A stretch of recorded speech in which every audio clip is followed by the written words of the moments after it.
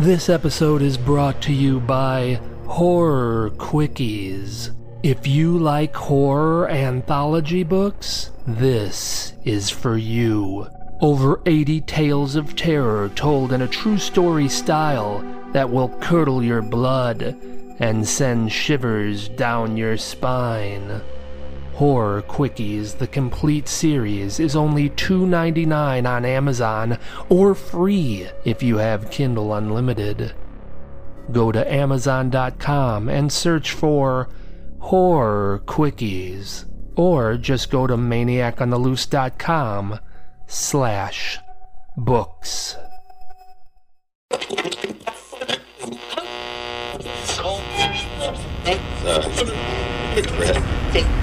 If you like scary stories, you've come to the right place. Welcome to the Maniac on the Loose Scary Stories podcast. Sit back and relax. Keep your arms and legs inside the vehicle at all times and enjoy the ride.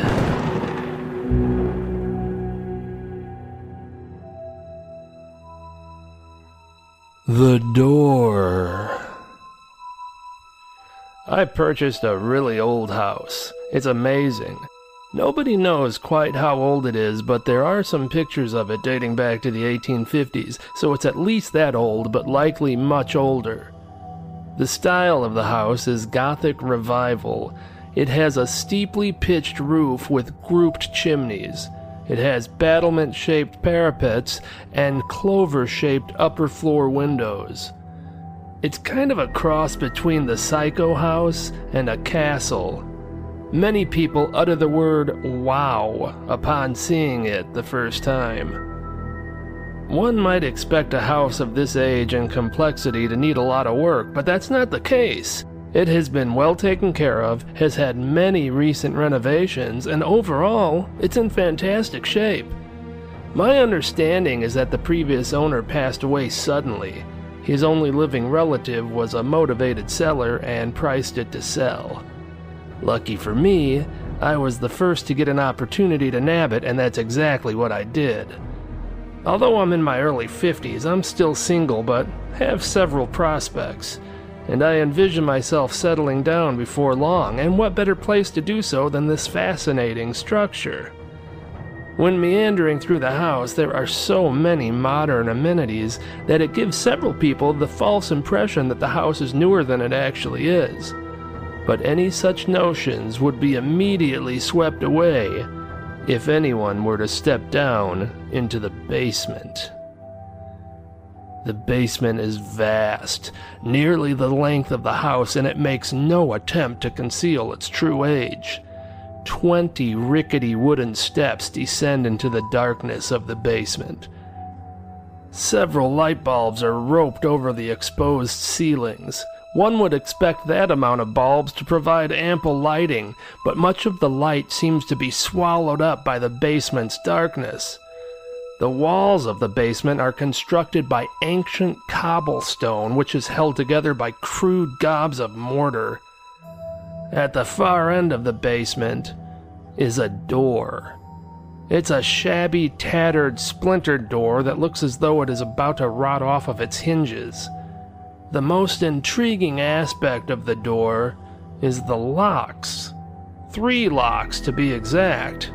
All are rust-covered and appear to be the same age as the door. Someone went to a lot of trouble to make sure this door was never opened. That fact certainly piqued my curiosity. I had to know what was behind that door.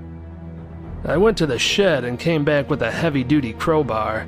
The locks put up a good fight, but they were too old and decayed to be triumphant, and one by one, the rusty locks fell to the cold basement floor. I reached out for the doorknob. It squealed like a pig as I turned it, and the door creaked as I slowly pulled it open. When the door was 3/4 of the way open, the hinges gave way and the door thudded to the floor, revealing what was hidden behind it for God knows how many years. Another door. This door was steel and framed with rivets. It was sealed shut by 5 different locks. These locks were massive, and my trusty crowbar didn't stand a chance. I had never seen a locked door lead to another locked door. There had to be something important on the other side. My curiosity level was now off the charts. I had to know what was behind the door. I called a locksmith. It took him an entire day to finally get the locks off, and during the process he got very ill and vomited multiple times. He kept saying how he had a bad feeling about this whole thing. Once he finally got the locks off, he hurried to the basement steps and said, "I'll send you the bill." Wait, don't you even want to see what's behind the door? The locksmith stopped and slowly turned back to me. He stared at me with a serious expression and spoke clearly. "No, I absolutely do not." With that, he dashed up the stairs and left me alone in the cellar to witness the reveal by myself. I grabbed the cold handle of the door and began to open it. The door was heavy, and it took some strength to pull it all the way open, but I managed to do so. Once the door was fully ajar, I was met by a gust of hot air. Whatever was behind that door was too dark to see, so I rushed to my shed and returned with a lantern and a flashlight. I quickly lit the lantern and stepped through the doorway. I found myself in a stone corridor. The odd thing was that the stones were all painted red. I pointed my flashlight down the corridor. My light was strong, but it couldn't reach the end of the corridor before it disappeared into the darkness. I yelled out, "Hello," and heard my voice echo multiple times. What the hell was this place? That's when I noticed the sound. It was coming from far away, deep within the depths of that red corridor. And it sounded like drums, like a myriad of bongos being played rhythmically. What was there?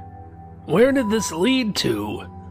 I took a few steps down the corridor, but was interrupted by loud pounding on my front door upstairs. The corridor would have to wait. I went upstairs and opened the door. I was met by a short old man in a tweed jacket and a newsboy cap. He was out of breath from the effort he was putting into banging on my door. "Can I help you, old-timer?" He put up a hand indicating that he needed a few seconds to catch his breath, but then he finally got to speaking. "I had no idea that he sold it, or I would have been here sooner." "Sold what?" "This house. I didn't realize he sold this house. He didn't tell me he sold the house. Why didn't he tell me?" "Oh, the previous owner died. I brought it from his relative." The old man cut me off. "I don't care about any of that. The basement. There is a door in the basement. You must never open that door. Do you hear me? Never open that door." I shrugged. "I'm sorry, mister, but you're a little late. I just opened it." I watched as all the blood drained from the old man's face, and he stood in total shock for a moment before pushing me aside and rushing into my house while screaming, "No! No!" I hurried after him as he bolted down the steps and stopped at the open door. I watched as he physically slumped before falling to his knees in defeat. He kept whispering, "No! No! No!" "What is it? What's down there?" He looked up at me with tear-filled eyes. "It's the portal to hell." He slowly stood up and took several deep breaths. He then stepped up to me, grabbed me by the shirt, and pulled me close to him. "You just released hell on Earth." I have some exciting news. You can now get Maniac on the Loose Scary Stories podcast merchandise. t-shirts, sweatshirts, hoodies, hats, mugs, and much more.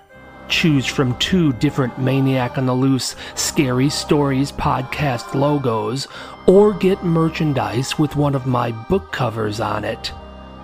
Visit maniacontheloose.com/store. That's maniacontheloose.com/store.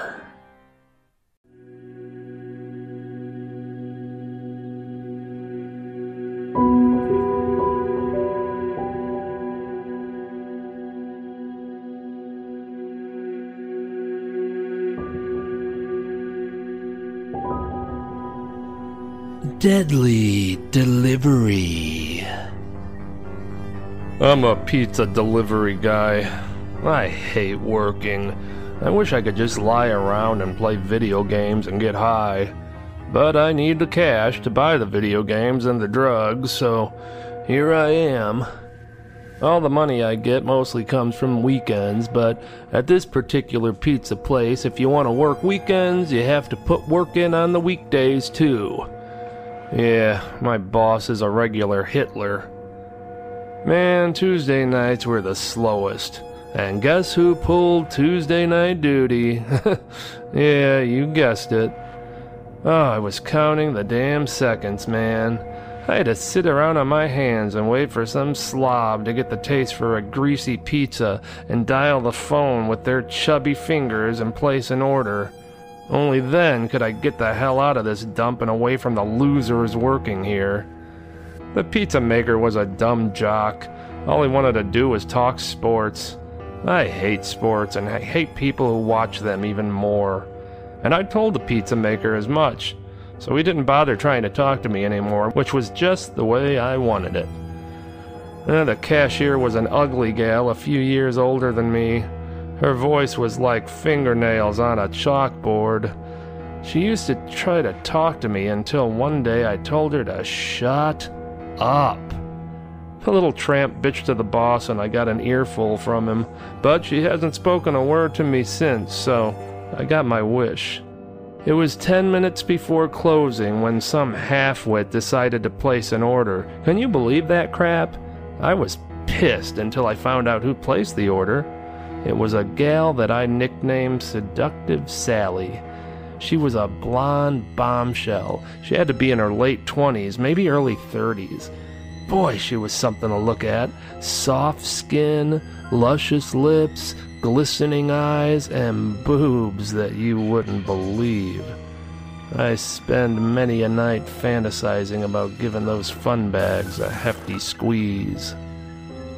She only ordered pizza about once a month. That was usually on a weekend, and then it was like a raffle as to which delivery driver would get the lucky delivery. She always ordered the same thing: sausage, pepperoni, and extra cheese. I don't know how she kept her figure with that kind of diet, but she did, and that was all that mattered. She usually answered the door wearing something revealing. Last time I delivered to her, she wore shorty shorts and a white wife beater with no bra. Let me tell you, that wife beater wasn't concealing much. It was totally worth working the whole dreary night just to be able to catch a glimpse of that curvy body. As soon as the pizza-making jock pulled her pizza out of the oven, I grabbed it from him, threw it in a box, and floored it over to the vixen's house. She lived in a quiet neighborhood about 10 minutes away if I drove normal. Tonight, I made it in 3. As I got out of the car and headed for her porch, I unbuttoned the top 3 buttons of my shirt. You never know. Maybe it would turn her on and I'd get invited in. When I reached the door, I gave it a friendly knock and then checked my breath against my hand. Yeah, it smelled good. I was going to make a good impression. I had my fingers crossed that she would be wearing something I could see through. I stood there for several minutes and there was no answer, so I rapped my knuckles against the door again. I swear I thought I heard a muffled scream from inside her house. So I knocked harder, and this time there was no mistaking it. "Help!" She sounded very distressed. I'm a bit of a coward by nature, although I would never admit that to anyone. If this kind of thing happened anywhere else, I would have turned away, got into my car, and drove off. But this was different. This was an opportunity to play the knight in shining armor. I mean, if I saved this beauty from whatever was ailing her, surely she'd consider giving me a nice sexual reward. So I turned the knob and opened the door. I was really hoping maybe she saw a mouse or a spider, and that would be the extent of her anguish as opposed to her being raped and murdered by some big, nasty killer. With pizza in hand, I slowly made my way down her darkened hallway toward the scuffling which I heard coming from the back of the house. As I got closer, the scuffling grew more intense, and then suddenly, everything stopped and fell silent. I froze. I stood in the hallway for at least 60 seconds, deciding whether to keep moving forward or to turn around and hightail it out of there. The fact that everything was quiet probably didn't bode well for Seductive Sally.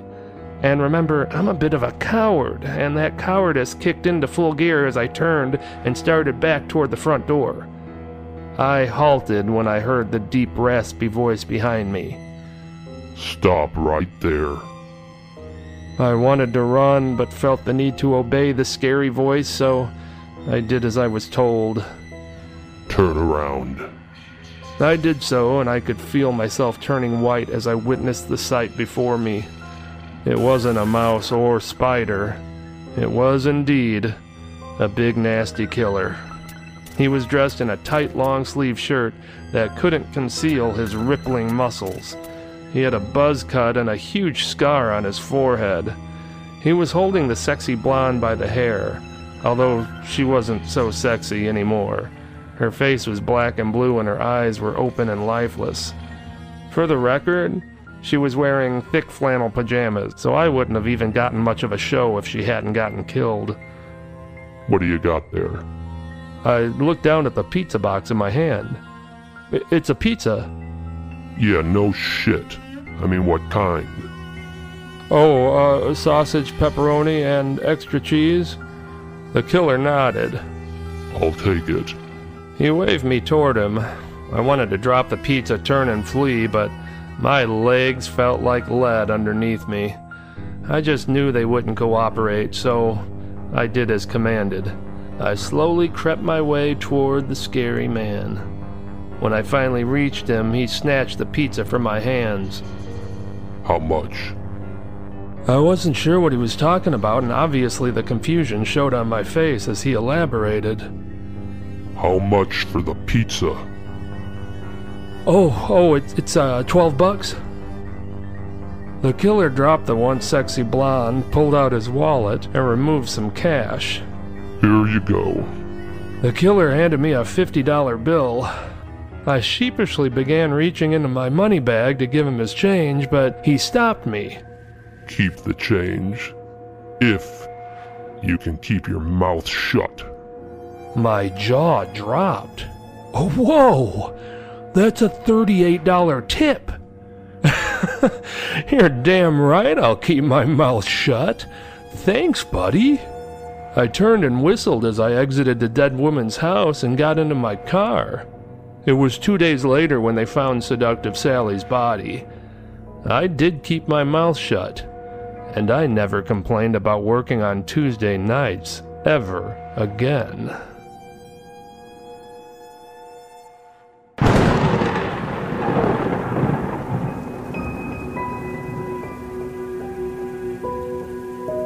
We hope you enjoyed the show. We're dying for you to come back for more. Visit maniacontheloose.com. Sign up for our newsletter, and I'll give you some free stuff. We'll see you soon. Very soon.